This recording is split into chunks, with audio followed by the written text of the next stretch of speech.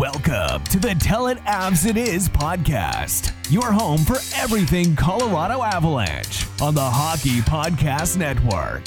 Here's your hosts, Griffin Youngs and Christian Boulay.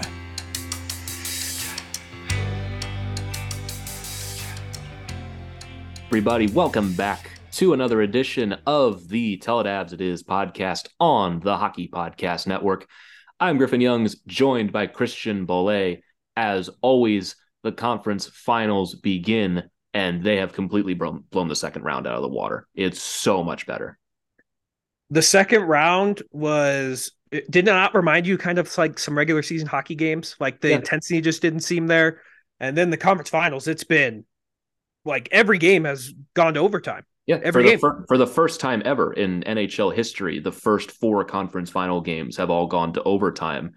And it's hilarious because one of them went to 4 overtimes, basically 13 seconds away from 5 overtimes, and the other ones were over immediately.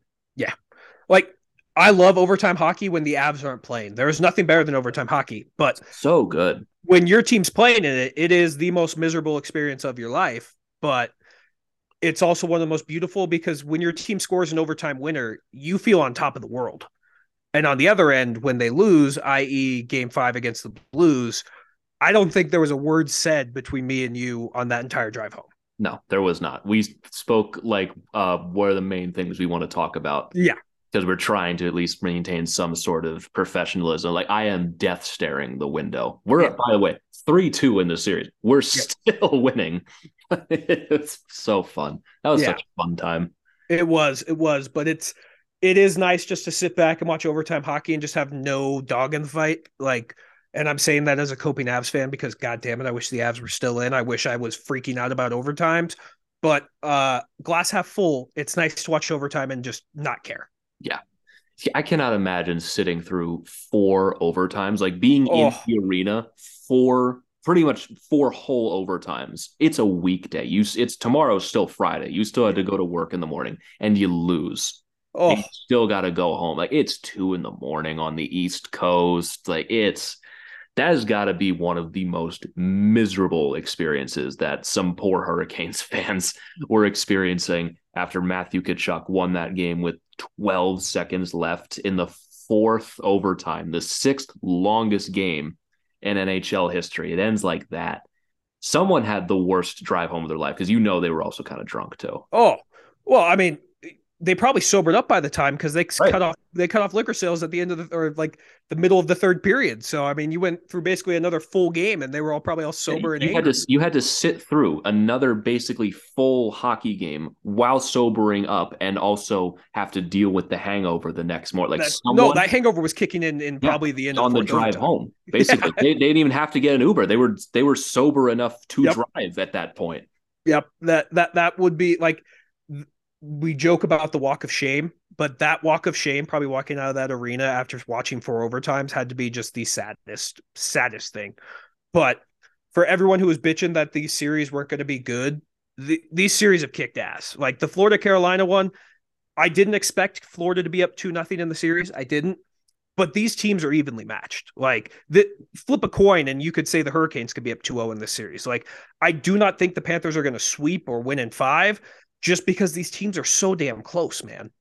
Yeah, this is an incredible series. Game 1, even before we got to the overtimes, was one of the best hockey games of the playoffs. Just from start to finish, 2 incredibly even matched teams playing very, very smart hockey. And it just so happened that no one could score just for basically an entire hockey game after you had a goal overturned 4 minutes into the first overtime. And then everyone, or specifically Bobrovsky and Anderson, just turned into walls. It was one of the best goalie duels we've ever seen. And then you flip the switch to the Western Conference Final, where Vegas is up 2-0 after 2 straight overtime wins. That's been some great games as well. I mean, you could say Game 2 was probably the worst of the conference finals so far. Still a very, very good, close hockey game with a late tire and an overtime winner. All of these have been great. And it's such a shame that, like you were saying, these are just so bad for the sport because it's not Canadian teams or New York. Yeah, it's been everything I thought they would be. These series, we knew going into them, they were going to be closely contested.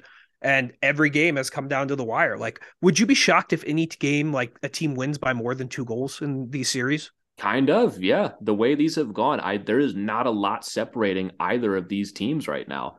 I mean, you get a couple of bounces the other way. We're talking about Carolina and Dallas being up 2-0 in each series, and no one really has a problem with it. Nope. Like that's been the great part about them, and I've enjoyed every second. It's been everything I thought they would be. Like Florida they are screaming team of destiny so bad, and they, like, you were talking before we started recording, if Pittsburgh just wins one of those games against Chicago or Columbus, they aren't even in the fucking playoffs. Yeah, we're talking about like Sam Bennett's probably getting traded. So Sam Reinhart.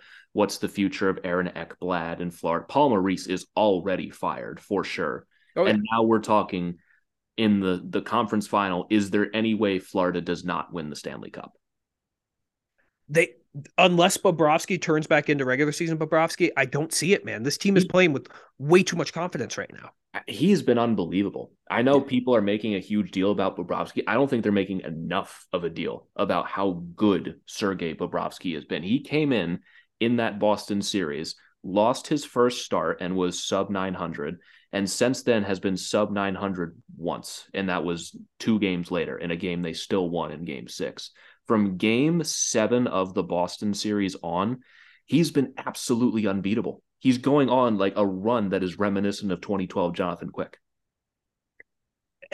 I don't know what else to say. Like, we knew Bobrovsky. Well, I won't even say we knew. Like, I thought Bobrovsky was done. I laughed at the idea before the playoffs that Sergei Bobrovsky would start games against the Boston Bruins. I would have said, like, that is a massive mistake. Yeah. And he has been, even with Matthew Tkachuk, been absolutely the MVP. Oh, yeah. Like, he is playing so well. It's like, if they win the cup, the Panthers do, and you look back on that Bobrovsky deal, it's going to go down as a great success because he won a cup. You won a cup. It does not matter. Does not matter that there are still 4 years or 3 years left at that deal at $10 million. You care. You won 1 cup out of it, and you take that deal every day. Yeah, that's what I'm saying, man. Like, he has a chance to make this go from being one of the worst contracts of all time. If he wins a cup and he's probably going to be the Conn Smythe favorite, that deal is worth every single penny. Yeah. And you were also saying off air too, like, if he wins a cup, he's probably a Hall of Famer. Bobrovsky is. Yeah. He's one of the only goalies of this generation right now with multiple Vezinas. And if he wins a Stanley Cup on top of that, he's been around long enough and had good enough seasons and good enough career numbers that you genuinely can make the argument that Sergei Bobrovsky, if he wins a Stanley Cup and a Conn Smythe, could be in the Hall of Fame. I think without a doubt you could. I mean, name another, you look at Hall of Fame goalies and it's like, yeah, that's pretty much right on par with where also, they're at. Think about the amount of goalies in recent memory that have won Conn Smythes. I mean, we're talking like this is a foregone conclusion. They could very well lose the next 4 games. Yep. I mean, you look at the last conference finals, the Avs and the Rangers were up 2-0 at this point, and it was the Avs and the Lightning that played in the conference final. It's not over yet, but humor us here. If the Florida Panthers win the hypothetical Stanley Cup and Bobrovsky keeps playing like this, that is a strong addition to what has already been a solid resume. It's so crazy how quick the tune changes on a guy. Oh, yeah. I kind of want to stop talking about the Panthers because we've been kind of a mush on teams when we start really accolading them, giving them their accolades. And I really want to see the Panthers win the Cup. So they're the only team I can tolerate left. Yeah. That's kind of where I'm at. I don't want to put the mush on them because I really would like to see them win the Cup. Well, I'm gonna double down and start reading Sergei Bobrovsky's stats since let's hear it. Against Boston. So Game 7 against Boston, 917. Game 1 against Toronto, 944. Game 2, 946. Game 3, 917. Game 4, 920. And Game 5 against Toronto, 962. Game 1, the quadruple overtime is a 969. And this game was a 974 in Game 2. He's been unbeatable. He's been an absolute brick wall. Yeah, he's been so fucking good. And he's making just some ridiculous saves on top of it too. Did you see on TikTok or I forgot where I saw it, But there were a bunch of Boston fans saying that like you need to shave down the knobs of goalie sticks because that's what prevented them from scoring in overtime. And it's like, that's what stopped them. Yeah, no, it's like, dude, like that's the goalie stick. Like he needs that to play the puck. But he's just making every save. And in game 2 against the Hurricanes, he gave up that early goal. I think it was on the Hurricanes' second or third shot. Yeah, it was, and didn't allow another one in. Minutes. Yeah, within the first 2 minutes, and then just completely shut them down the rest of the way. And I was thinking during the quadruple overtime, like they say Sergei Bobrovsky loses 10 pounds every single game just from the water weight and how much he sweats. How much longer do you think that overtime could have gone before Sergei Bobrovsky was a skeleton? I don't know. Like, it's a great question because you asked me that, and it's like, how long could they keep playing? And it's like, theoretically, they could play forever. Right. But at the same time, there like, is does a threshold. The ice start to get shitty? Like, what happens? Right. At the same time, in theory, overtime will go forever. In practice, that will not happen. Yeah. There is a threshold to where someone steps in. We just haven't found it yet. Yeah. We might not ever find it. But in over 100 years of the NHL, the most we've ever done is 6. And I think it would probably take like 10 before someone steps in. It's like, okay, maybe we should pick this up tomorrow before guys start passing out. Well, because Brandon Montour played like 62 minutes in that game or something ridiculous like that? He was just below 60 from what I can remember, but if it went 5 overtimes, he would have. Like, that's crazy. He played a full hockey game. And he was still fresh. Like, it was an amazing I'm amazed that they played game 2 as well as they did on both sides. Yeah. It was a low-scoring game, but it was still a very good game. It definitely the energy was there. Yeah, it took the Panthers a minute to get going. They were very bad in the first period, but they picked it up after 4 overtimes, just not even 48 hours ago. It was a great hockey game. This is a fantastic series. Yeah, it's been awesome. And like, if you look at it from the Hurricanes perspective, like, I don't think it's all doom and gloom. Like, I think they're playing good. It's just, you got to figure out a way to solve Bobrovsky. And it was what we said in the series preview with them, that if they was Jordan Martin going to score 10 points again in the series? No, you have to find a way to get your contributions from Sebastian Aho. Seth Jarvis had a goal in game 1. You don't look at the guys who are scoring for Carolina in this series. To your point, it's Seth Jarvis, Stefan Noesen, and Jalen Chatfield with his first goal of the playoffs. Like, getting depth scoring is great, and that's going to be what a lot of teams ultimately take away from these playoffs, is that you need depth scoring because it's a copycat league. So teams are going to start bringing in more depth and less focus on stars. You still need your Matthew Tkachuk to come through and win those games both times, because Sebastian Aho is a great player, but he's been around long enough that we know he's not the guy. He is a very, very good player, but he is not going to single-handedly take over a game. He is a great number 2. Right. He's a great Robin, but he's not Batman. He needs someone else to take that load, and I think this is where the Hurricanes are really missing Andrei Svechnikov. Oh yeah, and I don't even think Svechnikov's that great, but at least him and Aho can. I take that. Svechnikov's a great player. I don't think he's like a Batman though. Like, he's a great player, but that's where the Hurricanes win, is they just have a bunch of Robins. Like, they're a really good deep team, but when you lose Svechnikov and Aho's been non-existent in this series, right? He's been fine in the playoffs. He's been their top point producer in the playoffs for what that's worth. But you look at what the Panthers have gotten in this series. They've gotten 2 goals from Barkov, who's probably been their most quiet guy in the playoffs. And the fact that they're this far with Barkov only scoring 2 goals leading into this series is crazy. Barkov with 2, Verhaeghe has the other one, and Matthew Tkachuk with both of the overtime winners. Getting depth is great, but you still need those guys to come through. And that goal Barkov scored in game 2, gross, disgusting. It was probably the prettiest goal of the year in the NHL. Like, that was least of the playoffs. Yeah, Sasha Barkov is a fantastic hockey player, and he gets kind of lost in the shuffle because McKinnon was drafted ahead of him. But like, Barkov is the clear number 2 out of that draft class. Like, he is so fucking good. It's And funny because we've kind of forgotten how good Barkov is because right. he was just okay this year. He dealt with a lot of injuries and inconsistency. Oh, my fantasy team will tell you that. Yeah. But like he is arguably a top 10 player in the world. And Absolutely. in his best seasons, he is inarguably a top 10 player in the world. Was he a Hart finalist last year? No, he wasn't. He wasn't. I don't think so. No, he wasn't. He definitely wasn't. Because it was Matthews, McDavid, and it might have been Roman Yossi. I think it was Yossi. Was it Yossi? I think it was. Okay.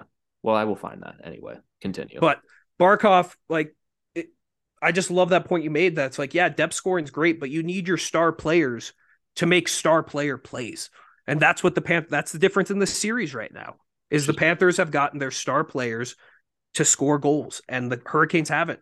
And a guy who I thought going into the series would be critical is Marty Necas. He hasn't done jack shit. Yeah. I mean, like we say he hasn't done jack shit. They've been good, but they have not been able to get on the score sheet. And it was Shesterkin who was the last Hart final. Shesterkin. But yeah, even still, I mean, we're talking a lot about this series more than the Vegas and Dallas series, but deservedly so. I mean, this is a fascinating series. I did not expect the Panthers to win both games. Like to me, like I'm not counting out the Hurricanes, but the Hurricanes, this is the first time they haven't even split at home since the 2021 playoffs where they lost both to Tampa at home and had to go into Tampa, win both, only won one, and had their season ended in 5. Since then, they've been up 2-0 at home every time. And now that the Panthers have done that, they don't even have to win both at home. If they split at home, they'll win 1 of 3 down the stretch. Oh, absolutely. Yeah. It's such a good series. And the Panthers just, with Bobrovsky playing like this and Matthew Tkachuk scoring the goals that he is and getting the contributions from everyone in their lineup. And if Barkov is getting going too, God, I don't know how you're stopping them. If the Panthers win the cup, would this be the worst defensive unit to ever win a Stanley Cup? It would have. Let's get way ahead of ourselves. It would have to be close.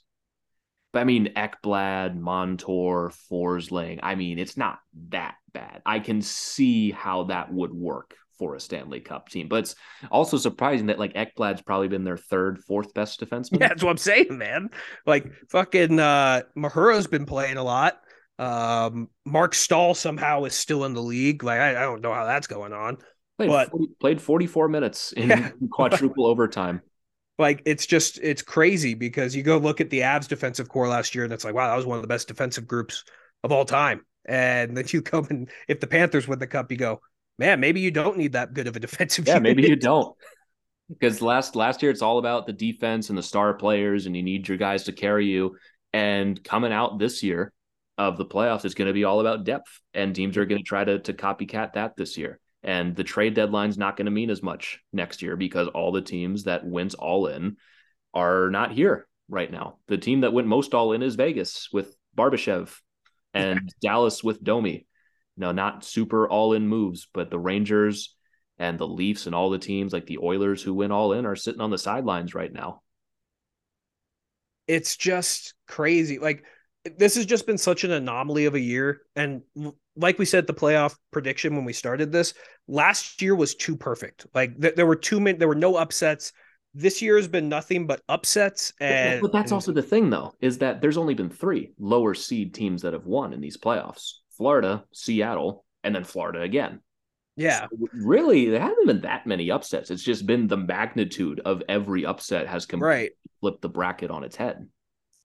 It's just crazy, man. Like it's been a great playoffs. The second round stunk. The first round was great. The conference finals has been awesome. So I'm loving it. I guess we should talk about the Vegas Dallas one. I do want to say one thing is that if Florida does win the Stanley Cup and they play Vegas, there would be 5 upsets in the entire playoffs, and 4 of them would be Florida. That's awesome. That's awesome. Badass. I love that. That is badass. Yeah. Yeah, but Florida is just legit the only team that I can stomach winning. Yeah. It would also just be really funny. Oh, yeah. To me is what I value more than anything. If it's funny, I'm rooting for it. Yeah. And Florida's never won one. So, let's just keep what would that be? 3 of the past 4 cups have been won by teams of state in Florida? Yeah, pretty much. That's awesome. That's awesome. I'd love that. But let's talk about the Vegas. As far from Canada as it could possibly. Yep. It'd be even better if like Seattle wins one and it's like they're so close to Canada. And it's like they're right still sucks, bitch. Yeah, it's like if you guys can come through immigration, you can touch it for sure. Yeah, you can come see the cup on its days.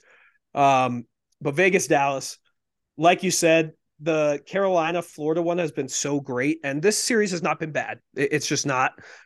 It's just not what Carolina Florida's been, and it also doesn't help that I despise both of these teams, and like I'm watching because I want to watch hockey, but I'm also like, if both teams lose, like I'm cool with that. Like, yeah, if these games somehow, if we have a Nashville situation where the arena ends and they just have to cancel the whole thing, you know, what a tragedy. I mean, just would that'd be so such bad. Such a shame. But you look at the series right now. It's been a very, very tight knit series. Like it's not Carolina, Florida. Still so far through 2 games, one of the best series of the playoffs. And you have Vegas winning both games in overtime. And game 1, fantastic game. The Stars tie it late, and the Knights win it 95 seconds into overtime. Game 2, the Stars dominated most of this game. Going into the third period, the Knights had 10 shots and only finished the game with 24. I mean, they turned it on in the third, but even still, Dallas was doing a good job in the third period. And I think Ryan Suter lost his mind and just completely mishandled a puck. And Eichel gets it to Jonathan Marchessault, ties the game. The Knights win it even quicker in overtime, and Chandler Stevenson wins it 72 seconds in, and it's 2-0 Vegas. We talk about how Florida's team of destiny, but Vegas is screaming team of destiny to me too, because they're probably the most disrespected number 1 seed of all time. Like you were saying, I think it was 2 or 3 episodes ago, maybe even in the last episode. Yeah, Jesus. Yeah. Like they are the number 1 seed in the West, and they are a good team, but also like you could make the case that they shouldn't have won either of these games. Like it's just been like they're getting big time saves, they're getting big time goals. I still think Dallas is better than them. I think Dallas has more talent than Vegas, but Vegas is finding ways to win these hockey games. And that's the last nice thing I'll say about Vegas. Yeah, I mean, it's been a genuinely really good series. I think game 1 was a total toss-up. I mean, I don't think you can make a case that anyone stole that game one way or another. Just Vegas, Brett Howden specifically took advantage of Jake Ottinger, who was spinning in his crease. Dude, like, could you imagine being a Stars fan and watching that? Like, that is like, you can live with some goals. I have no idea what the fuck Jake Ottinger was doing on that play. He was lost. He did not know where the puck was. And Brett Howden, credit to him, realized that Ottinger didn't know where the puck was and just put it in his skates, and he put it in the net himself. Yeah. It was a 300 IQ play from Brett Howden to win it quick into overtime. And it's doubly disappointing for the Stars in different ways because they fight back to tie the game in game 1 with under 2 minutes left on the goal from Jamie Benn, and they can't finish the job and lose 95 seconds into overtime. And this time they have the lead going into the third period, and for most of the third period, and they can't hold on to it. Vegas just keeps coming, and they lose early in overtime again. They had a shot to finish both of these games. Yep. And they just couldn't do it. It's not over. They're going to Dallas now, and I don't think the series is going to be a sweep or anything close to it. But those are tough losses. Yeah, those are tough to take because it's like it's hard to win on the road in the playoffs, and you had 2 great chances to win. And it's the complete opposite of what we saw in the Florida-Carolina series, where it was like Florida's taking advantage of Hurricanes on the road. Dallas wasn't able to take advantage of Vegas, and I thought Vegas was very beatable in both those games. Yeah, they definitely were, which I think Dallas, they're going to respond in this series. But the thing is, we've seen it plenty of times. Like there are teams that have responded to being down 2-0 in the playoffs, but you have to win 4 of the next 5. There's not a lot of room for error. You can go up 3-2 in the series. You lose game 6 and all of a sudden it's game 7 and the pressure's back on. There is no margin for error. There's none. So I still think, like you said, I completely agree. I think Dallas would not shock me in the least if they win game 3 and 4 and it's 2-2 and then it's a best of 3 series. That's what I think is going to happen. I think Dallas is going to take both in Dallas, but the way Vegas is playing, they just don't die. They just keep coming. They remind me a lot of Florida. They just keep coming and they don't stop. and they're getting superstar level production from Eichel and Mark Stone's coming through for them as well. And Adin Hill, credit to him, is just doing his goddamn job. Yeah. Like, he is just doing enough for them to win. I'm not saying he's been Bobrovsky level, but he's doing enough. He's giving them what they need to win hockey games. That's all you can ask for. And Oettinger hasn't. Oh, dude, Jake Oettinger has been the biggest disappointment of these playoffs so far.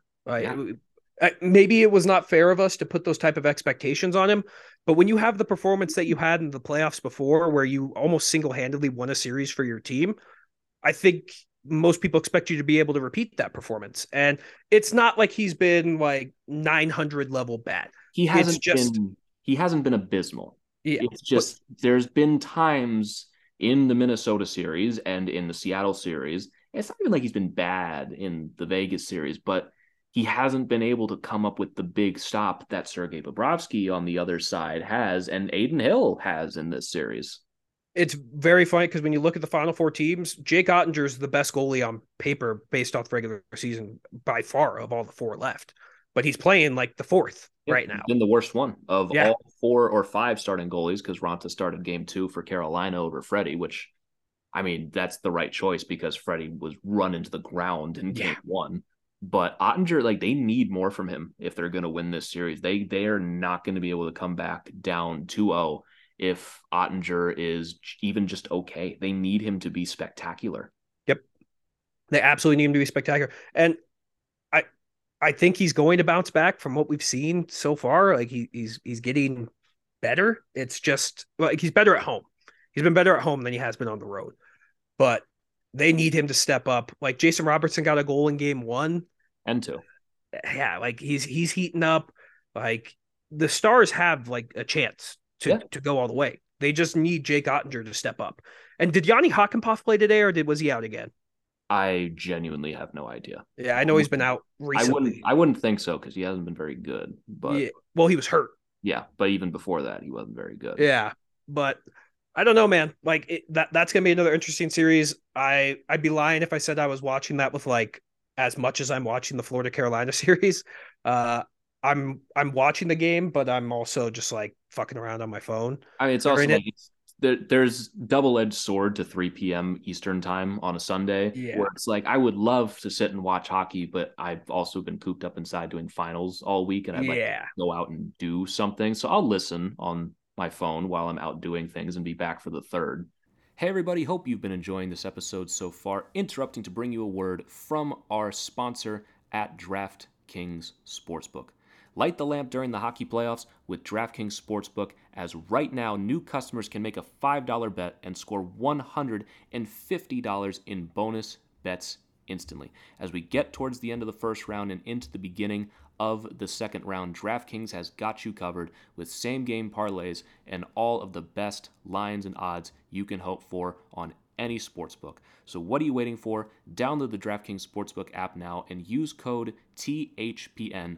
New customers can make a $5 hockey playoff bet and score $150 in bonus bets instantly.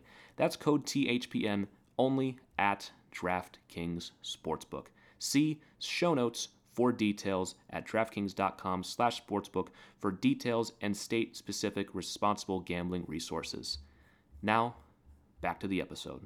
Yeah, I went to it was right by your hotel you stay here, that Prost place. The what? Prost, like that beer garden right next to you. Remember the first hotel you stayed at? Yes. Yeah. I went there today. I was so confused. I thought you meant like by me. I was like, what? No. When you came out here, I went there today. It was fucking cool. I ate so many carbs, dude. Like it was my cheat day today on my diet. I had like a pretzel. I had 2 like fucking pints of beer. I had some potatoes. Like, it was just, dude, it's a great place. But I was watching the game kind of in the background just because it's like, if there's one game that like I don't need the volume for, it's this game. Yeah. Dude, pretzels are fucking dangerous, man. Dude, they're so fucking good. And I literally, like, I'm watching my carbs and my sister just orders like 3 more big pretzels. I'm like, dude, you know I'm going to eat all of these. And like, have you had German mustard before? Yes. Holy fuck, dude. It was so bad. I'm in a carb like fucking hibernation right now. My body's like, what are you doing with all these carbs? But the pretzel, even the pretzel rolls that they have at the grocery store, like just I forget the brand, but they come in the 4-pack. Yep. Like the one you're supposed to use them for sandwiches. Yeah. I ate them plain too. I rip them apart like a fucking caveman. I can't stand them. They're I do so the same good. Shit, dude. I have them for breakfast pretzels, sometimes. Man. The same way you would a croissant. Just the goddamn. They're so good. Oh, whenever I can get a pretzel bun, I'm getting a fucking pretzel bun. They are the best. But they are the best. They are a crime, honestly. Yeah, it's not fair.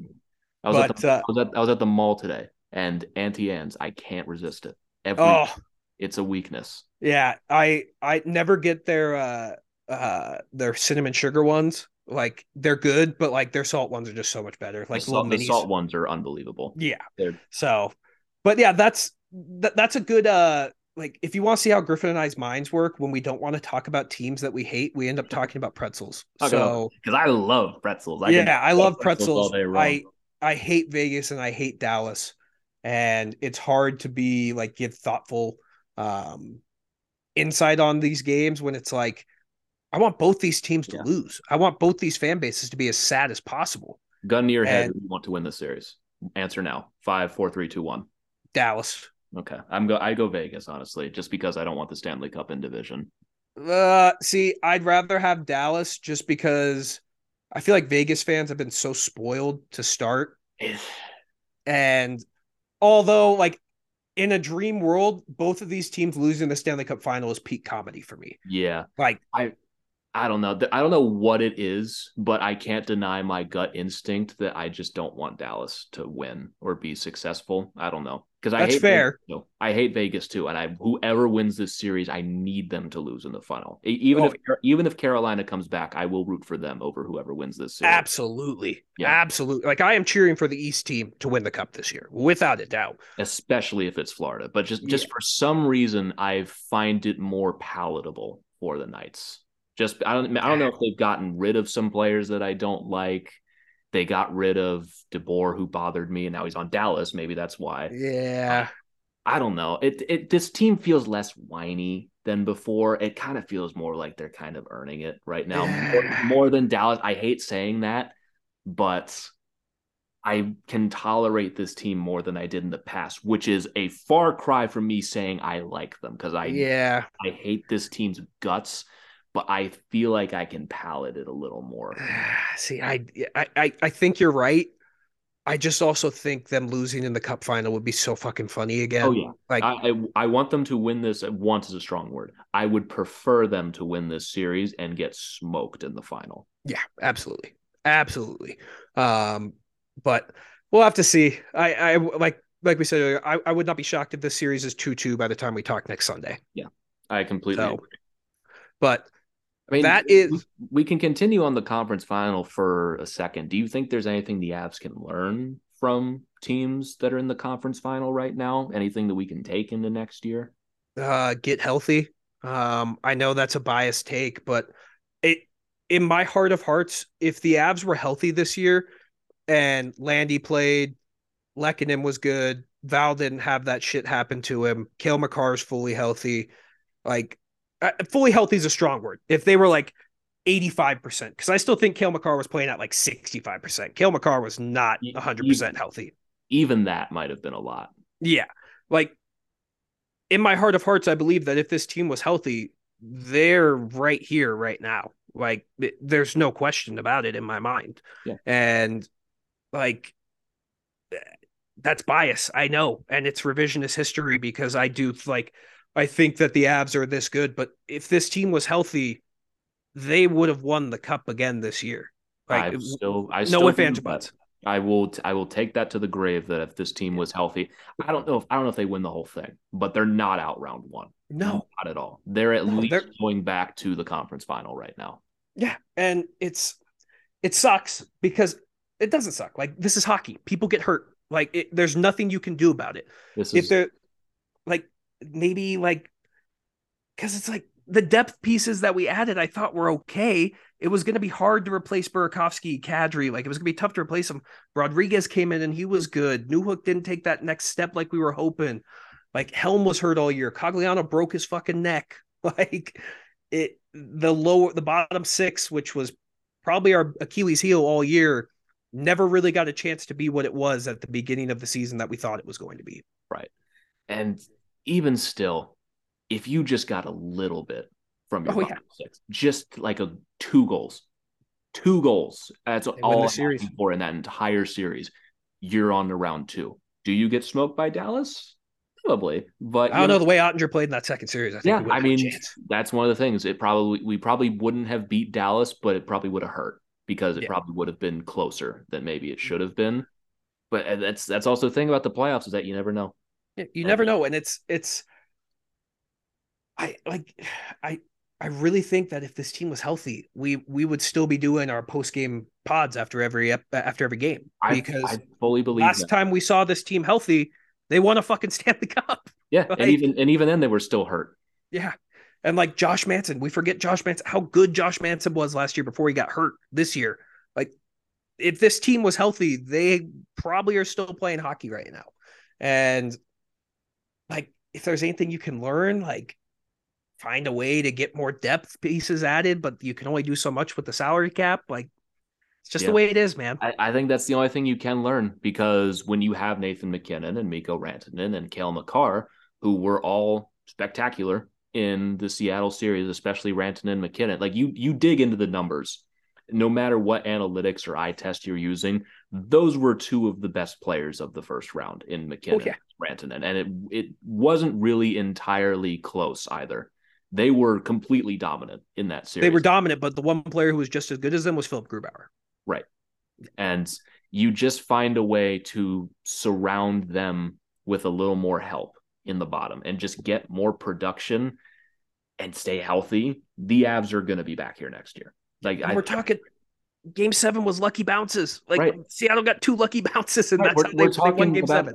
Exactly. We're talking about 2 Game 7s for the Seattle Kraken, one where they got lucky and one where they didn't. And what were the results? They won one where they were lucky, and they lost the one where they weren't, both by the same score of 2-1. Yep.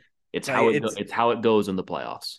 And it's tough, but like, I don't think the Avs can learn anything from these teams, because I think a lot of these teams kind of copied what the Avs did last year. Right. Necessarily, but it's going to be interesting. I'm so fucking excited for next year. I really am. Like, it's only been 3 weeks we haven't had the Avs, maybe less than that. In a little more than 3 weeks since Game 7. Jesus, feels like it's been 3 months. Yeah. But I'm so excited for this season, dude. Like, I'm already itching to get going again. I'm in complete agreement with you. But for now, we're going to move off of the conference finals for a little bit and get back to the Avs. And finally, for the first time in podcast history, open up the mailbag. For the first time, we've had some of you send some questions our way, and we are going to read them and answer them right here on the pod. And if you want to ask questions for future episodes, it will be in the description of the podcast. I'll be retweeting it every now and again on the podcast Twitter. But if you've got any questions about the Avs, or just the NHL in general, or just for some reason about us, feel free to ask them there and we will answer them. And we've got a good handful of questions today that we are going to answer. And we are going to start with a question from our guy, Quentin, who had me on his YouTube a few weeks ago. Go check him out. And he asks, for Landeskog's contract being on LTIR, who is your favorite Bandage player for the year at the $7 million price point range? That's the only way to make the contract worth it, hopefully coming off LTIR in a year. So basically, what do you want to do with the Landeskog money? And if you had to spend it all on one player for 1 year, who would that be? The one player I'd do it for the whole year is Ryan O'Reilly. But my honest answer is I think you get 2 or 3 players with that $7 million. That's where I'd actually do it. But if you're asking me just for one player, it'd be Ryan O'Reilly. Yeah. I mean, I think the only smart thing to do with that money is to not put yourself in a Landeskog-like situation again, where let's say you use half of that to sign Evan Rodriguez and bring him back at 3.5, and you spend another $2 million to get a third line center, another $1 million to fill out your bottom 6. I think that's how you can best make use of the Landeskog money. Because, like, You could bring in William Nylander for 1 year at like a few $1,000s south of $7 million. And I'm sure he would be great here and fit in perfectly fine.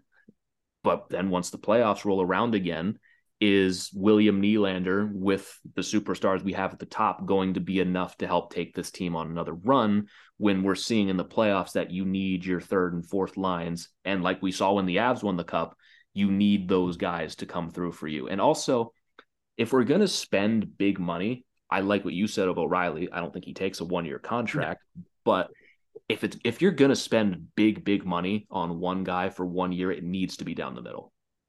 Yeah, absolutely. It needs to be a center, and it needs to be a second line center, which even $7 million is a lot to pay for a second line center. But I think we're both on the same page that this money needs to be dispersed to multiple players. Yes. Get really good players that can jump up into the top 6 when need be, but are also comfortable playing in the bottom 6. And there's going to be those players that get out there, whether it's trade or free agency. They're going to find them. Yeah. They're going to find ways to bring in guys on valuable contracts for not a super long time. Like they're going to find some diamonds in the rough for the $1 million kind of ranges.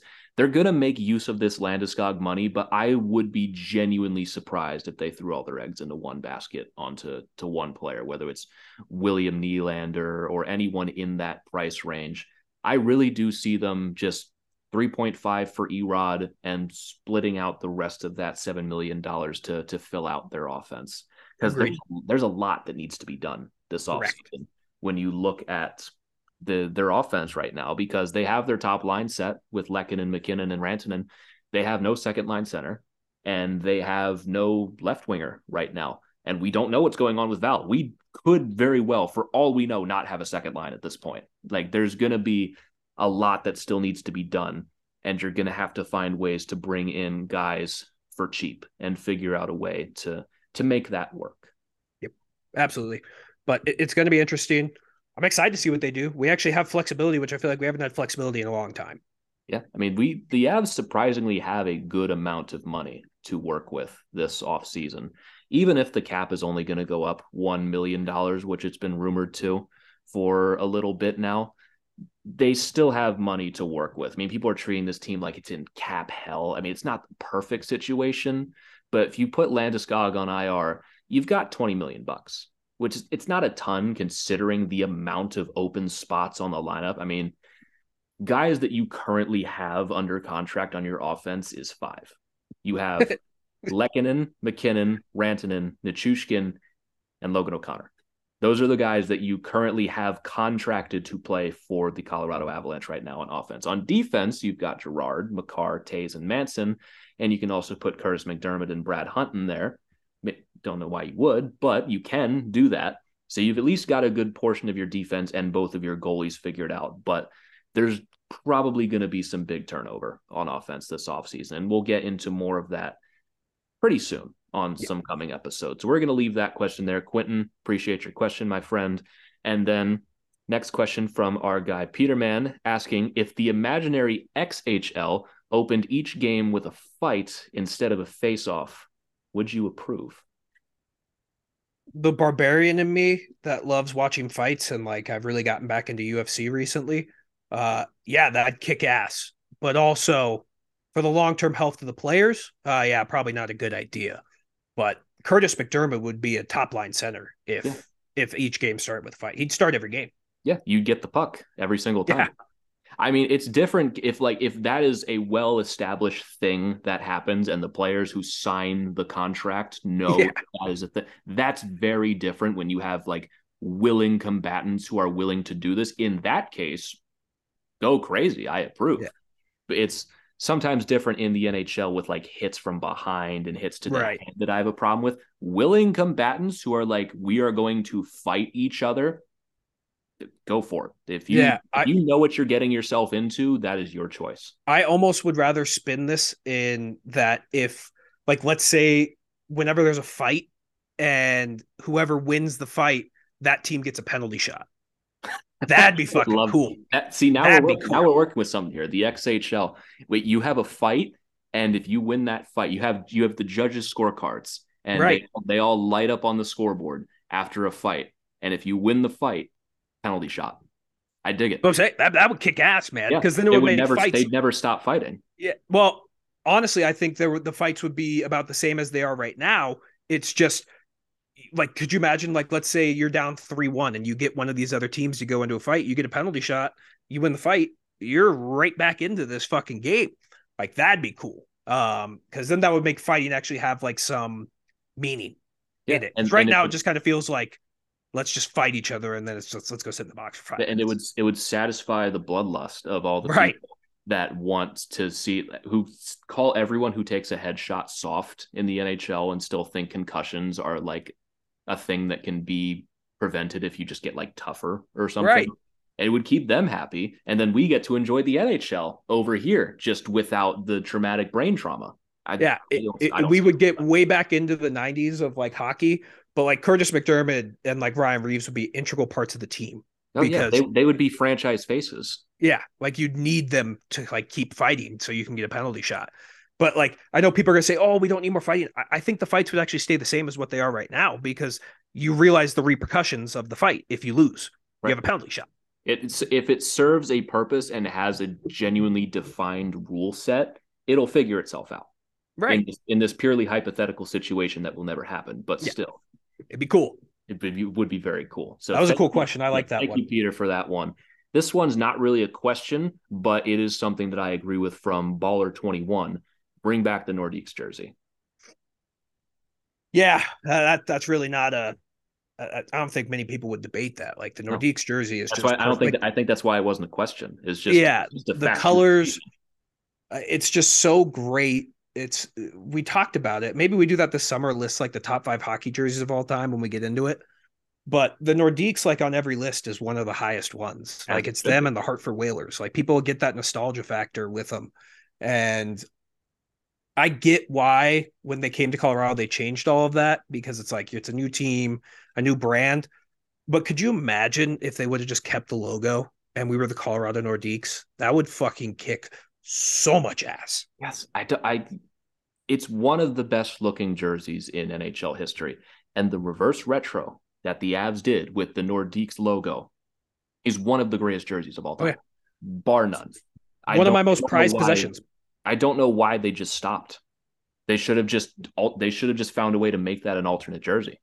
Yeah, they should have. The Avs have had some great jerseys though, but that Nordiques one is one of the best. Yeah, the Avs just constantly produce just fire jerseys. Like I'm looking at the reverse retro Nordiques one right now. It is a crime that we did that in a season where we couldn't have fans. And they only wore them for like 5 games. Yeah, and they wore them for 5 games. It is one of, if not the best jersey this team has ever produced. Oh yeah, absolutely. It's great. I like, because I love the Avs logo. I think the Avs logo is kind of an underrated logo. I think it gets some shit, but it's like their primary logo is good. Like it's a really good logo. It's simple. It's clean. It's recognizable.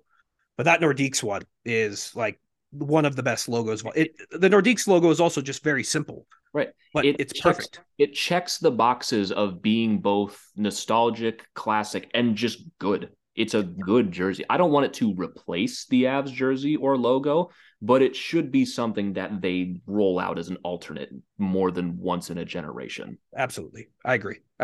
Like it's weird that they've dove more deep into like the Colorado Rockies uniforms more recently. Because like I associate the Nordiques more with the Avs than I do the Colorado Rockies. Right. Like, personally. Right. But because the Rocky, is that the Devils now, or is that? Yeah, it's the Devils. Okay. I can never remember with that one, but yeah, like, and it's, don't get me wrong, the third jersey that the Avs have, that's one of the best logos in sports too. It's one of the best third jerseys, but it's like you have the Nordiques logo right there. Right. It's right there. Whoever's making the jerseys at the Avalanche should get a raise. Like they just produce nothing but heat over and over again. And like even the jersey changes that they've made over the year, people have stuck around this show for a long time would know that I wasn't always the biggest fan of that, but it's really grown on me over the years. Which one? The third one? No, just like the general jersey changes that they've made. Oh yeah, the normal home and away jerseys, like those. Oh, with like the blue helmets, the blue numbers, like and all that shit. Like phasing out some of the black for blue. Yeah. I didn't like it at first because I don't like change, but it's really grown on me. Yeah, it's clean. Yeah, it looks really good. nice. It genuinely looks good. I think my problem when it first came out is the blues didn't match. I think that like the number didn't match the pants somehow, and that always bothered me, but I think they fixed that. So now it looks good. Yeah, it looks good. It's tough. I do think they're going to bring the Nordiques more into it because it's just it's a perfect jersey, but we need to see more of that. And Fanatics, don't fuck this up, man. I think the only reason they don't is they don't want to rule out Quebec getting an expansion team. Yeah, but they won't get to keep the Nordiques logo anyway. I mean, they would be pretty upset if they couldn't, but also fuck you. Yeah, no, I mean, like that's not going to happen for at least another 5 to 10 years. 20. Yeah, they're not getting the next expansion team. Right. So it's like just use the fucking uniform. Like it's perfect. It's perfect. But that's the only reason I can think of that they don't just go full hog with the Nordique stuff is they don't want to completely rule out the Nordiques in the near future. Maybe when the Coyotes thing gets sorted out and we're sure they're not going to Quebec, then you might see a little more of it. But anyway, I fully agree. Bring back the Nordiques jerseys. Yes. Hey everybody, hope you've been enjoying this episode so far. Interrupting to bring you a word from our sponsors at Raycon.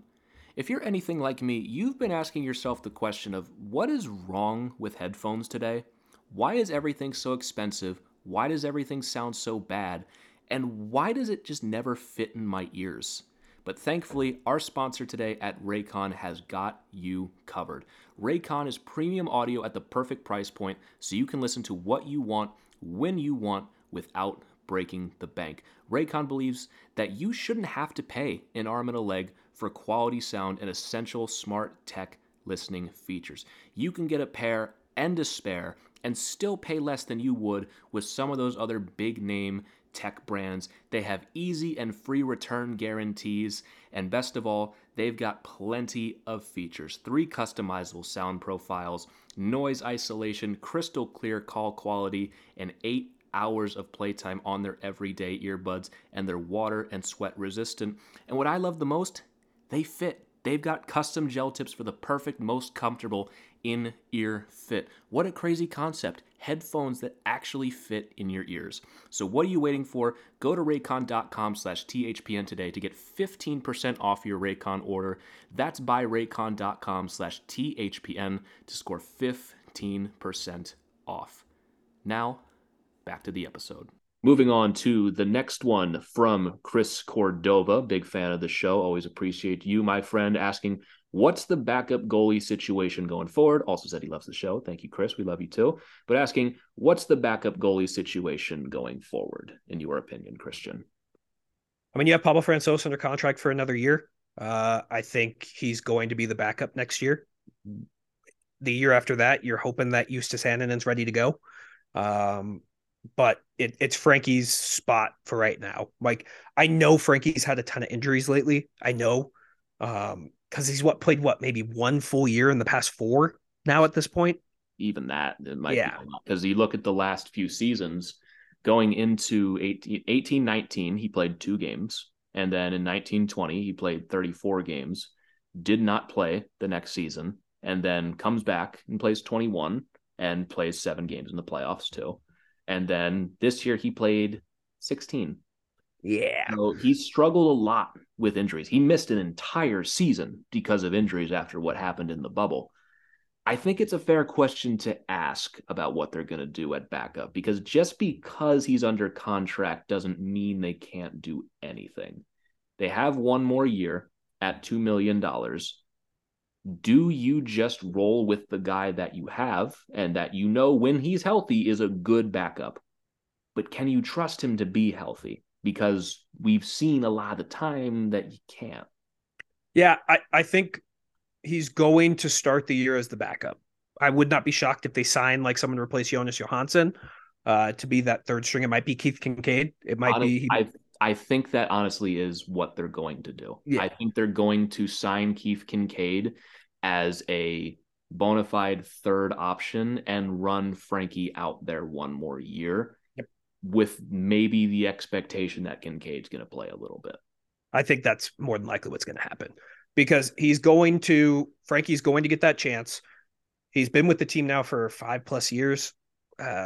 He's, like you said, when he's healthy, He's probably one of the best backups in the league. Like probably a fringe starter for some teams. Yeah. But the problem is he can't stay healthy. And granted, he is older. He's in his mid-30s, right? He's like 33. 32. 32. Like, he probably only has a couple more years left. I think you ride it out this year. And if it's another year of injuries, we're talking like maybe they trade for someone at the deadline again.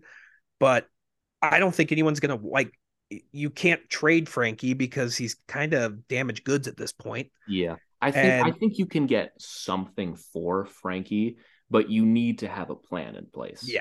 Like you can't just trade Frankie because he's injured. Like you need to sign somebody. And then if a team misses out on the very weak goalie musical chairs that's going to happen this free agency, you could get something for him. But yeah. I don't think they're going to do that. I don't think so. I think it's Frankie who's going to be the backup.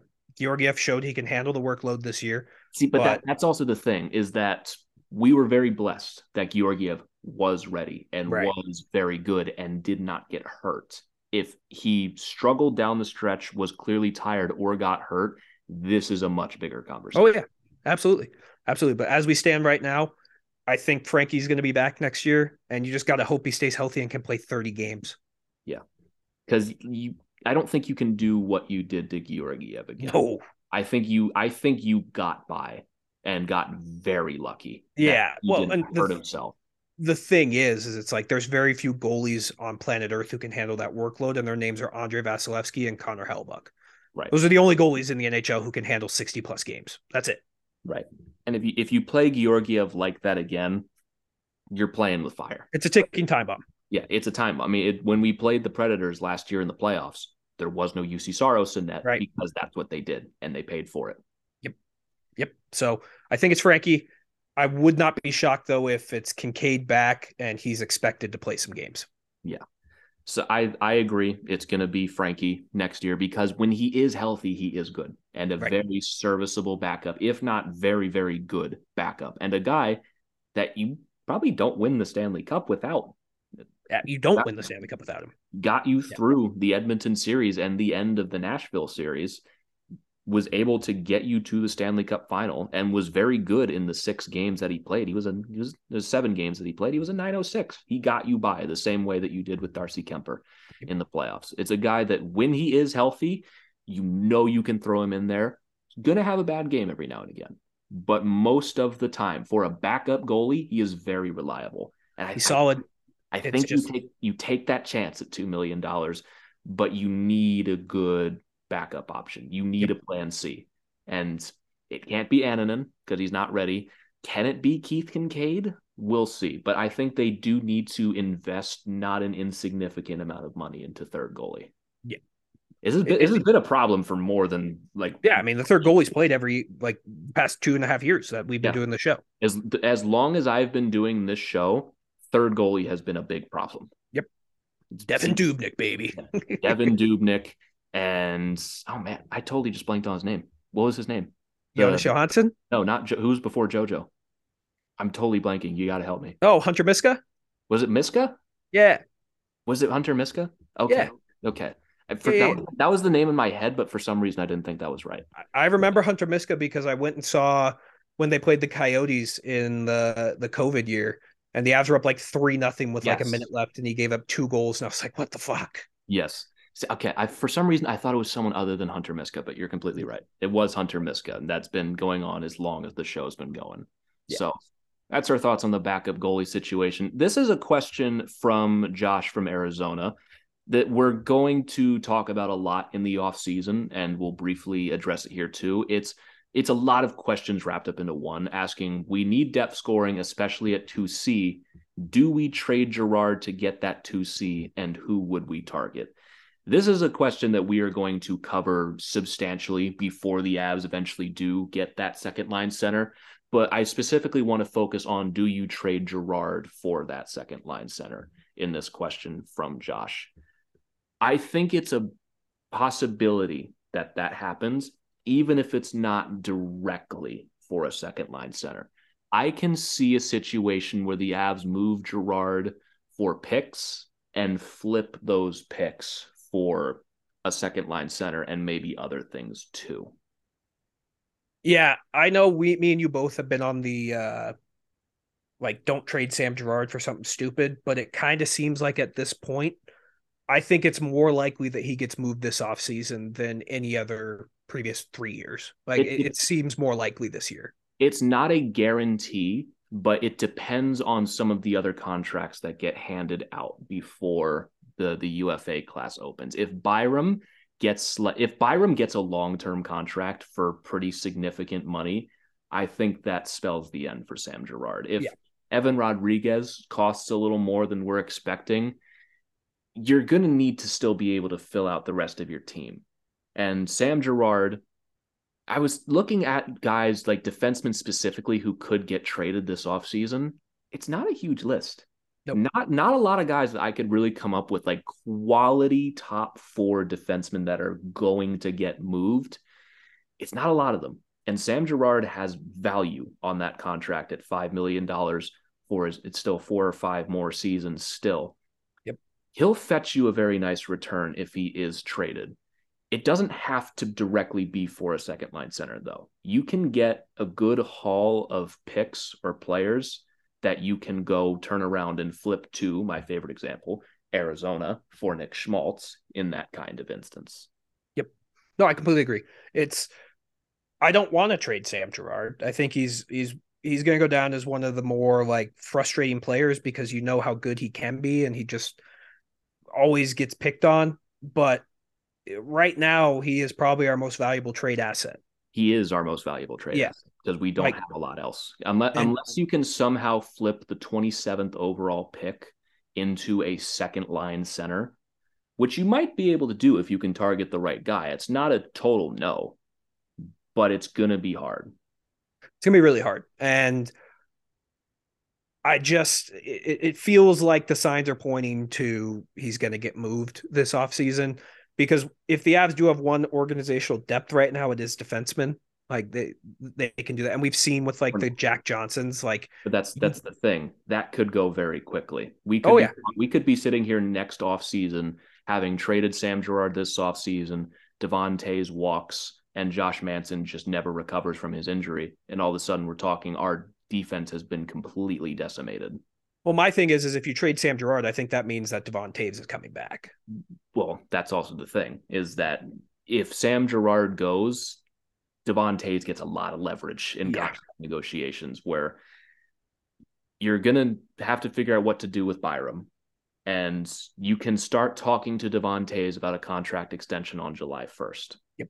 And you're going to get a sense on what to do. So it's a very complicated question because I can definitely see Sam Girard getting moved, not because he's bad, but because he's valuable.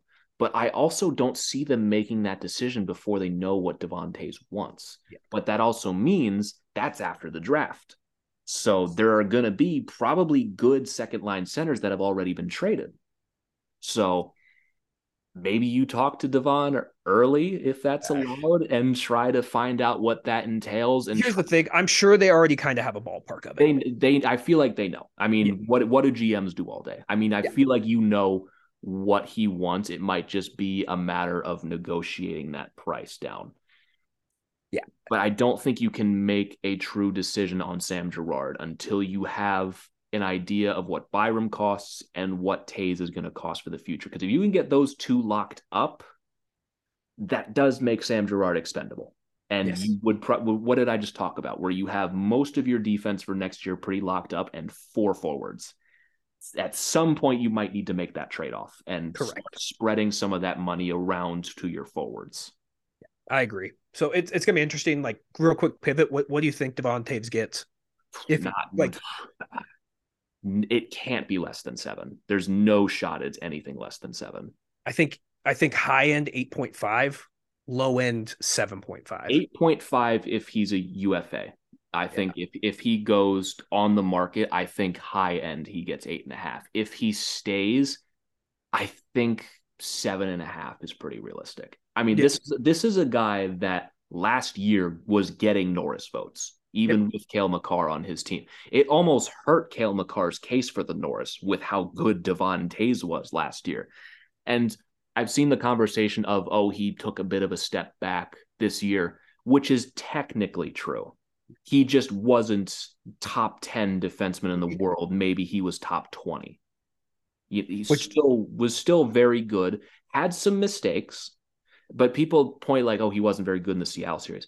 He had like 10 points. He was our second leading point. I think he had 9 points actually, but he was still our second leading point scorer ahead of Nathan MacKinnon in that series. He had some very, very public mistakes in that series, but he was still excellent. And in the regular season, had his gaffes, but was still excellent because a lot of the things that Devon Toews does well do not get noticed. Yeah, that's exactly the point. He's when he makes a mistake, it's more magnified because you're just so used to him not making mistakes. So it's like, oh shit, what Devon Toews, I can't believe he did. It's like, well, we're just spoiled with the fact that he never makes mistakes. Yeah. So, but yeah, that was a great question. Like Griffin said, we're going to talk more about that in the upcoming weeks because that's basically like the whole premise of what our show is going to be in the next couple that weeks. might be an entire episode of talking about second line center and is Sam Girard going to get traded for that. But the Devon Toews thing for the next year, over a year, is going to be a very interesting question of does Devon Toews stay in Colorado? Because from July 1st on, it's going to be a question. And if it's not done, it's going to be a question that hangs over the team the entire season. Can they afford Devon Toews? How cool would it be if he signed for like $5 million? I would buy his jersey. Yeah.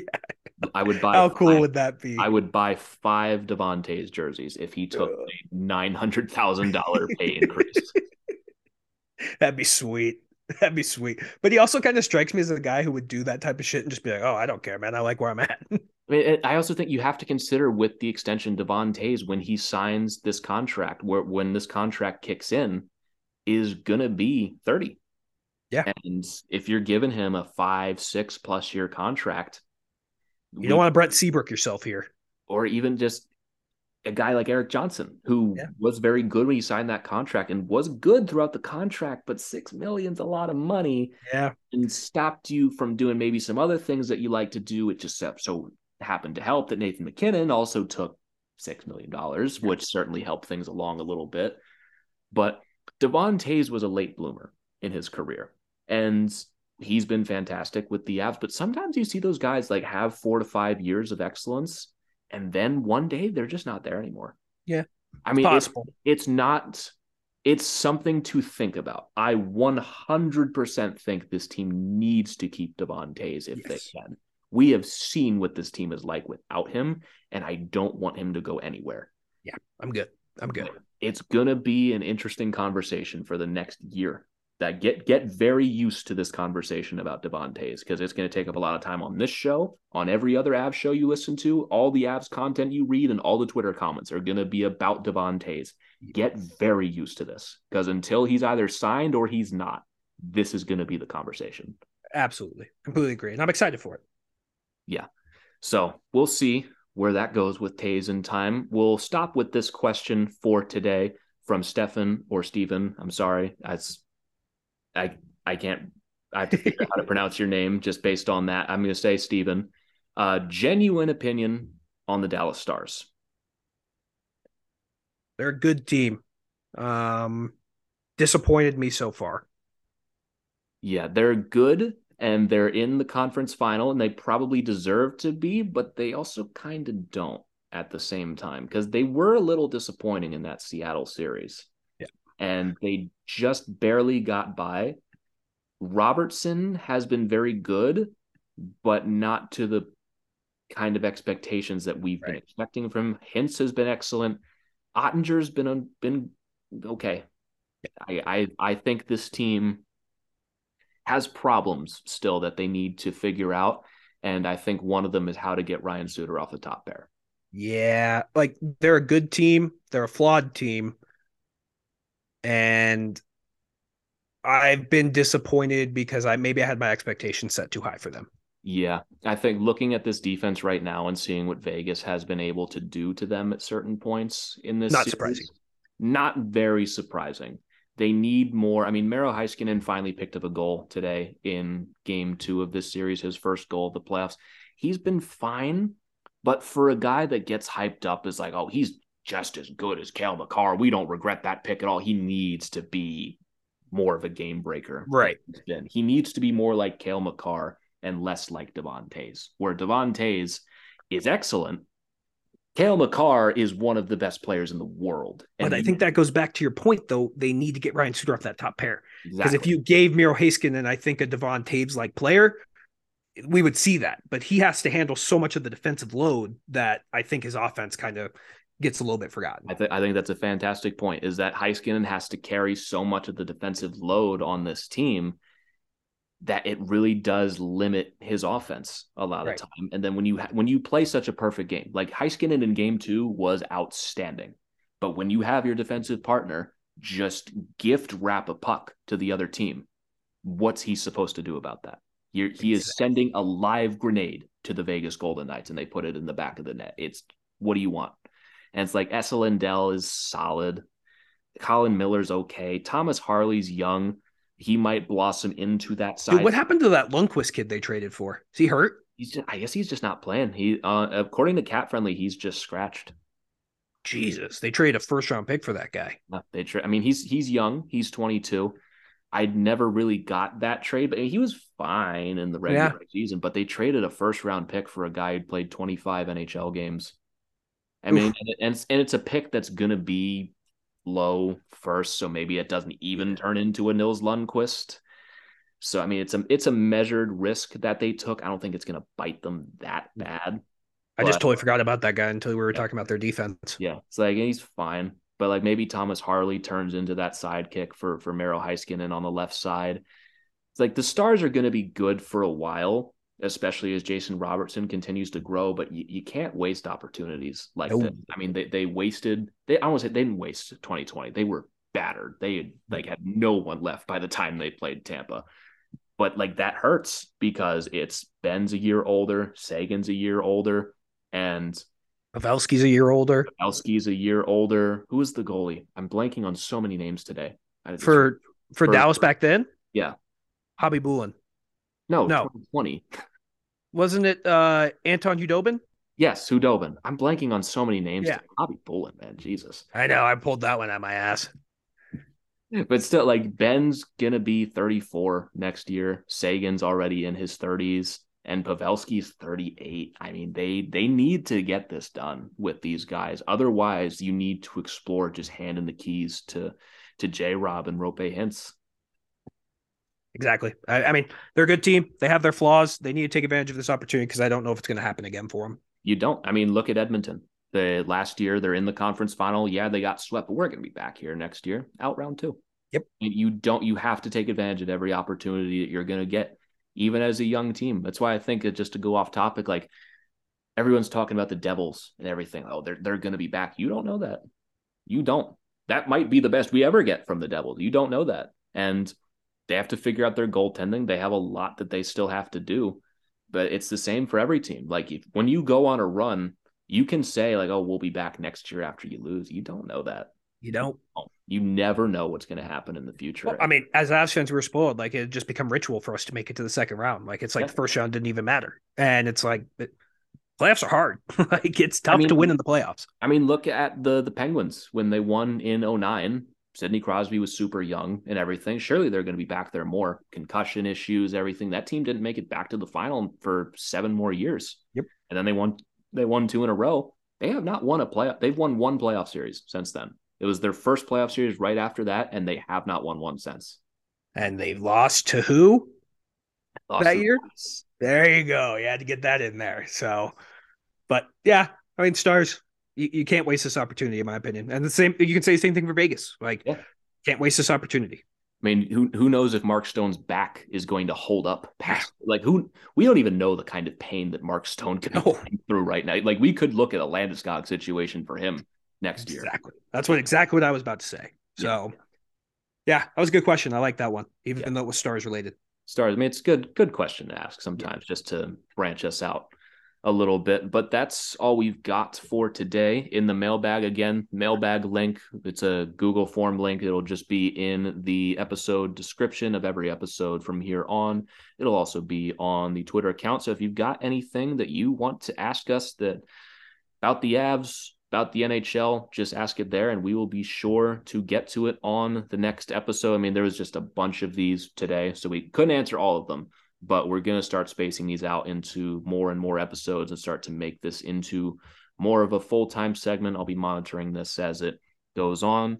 So if you have any questions, feel free to send it there. But Christian, I think we are all good to wrap this one. Yeah, I got nothing else, man. It's congrats, you're graduating college this week, so enjoy that. We got one more episode before we. Yeah, you got one more, but Griffin's graduating college this week. He's becoming a big kid, so you can shower me in praise on Wednesday. There we go. All right, I'll do it then. I'll still be ungraduated. I'll do it then. All right. So thank you all so very much for tuning in to another edition of the Tell It Avs It Is podcast on the Hockey Podcast Network. Use promo code Tell It Avs It Is on SeatGeek for $20 off your first order of $50 or more. If you want to follow us on Twitter, you can follow me at GYoungsNHL. You can follow Christian at Christian_Belay, and you can follow the show at Tell It Avs It Is. But again, thank you all so very much for tuning in, and we will catch you all next time. But until then, let's go Avs, and let's go Nuggets.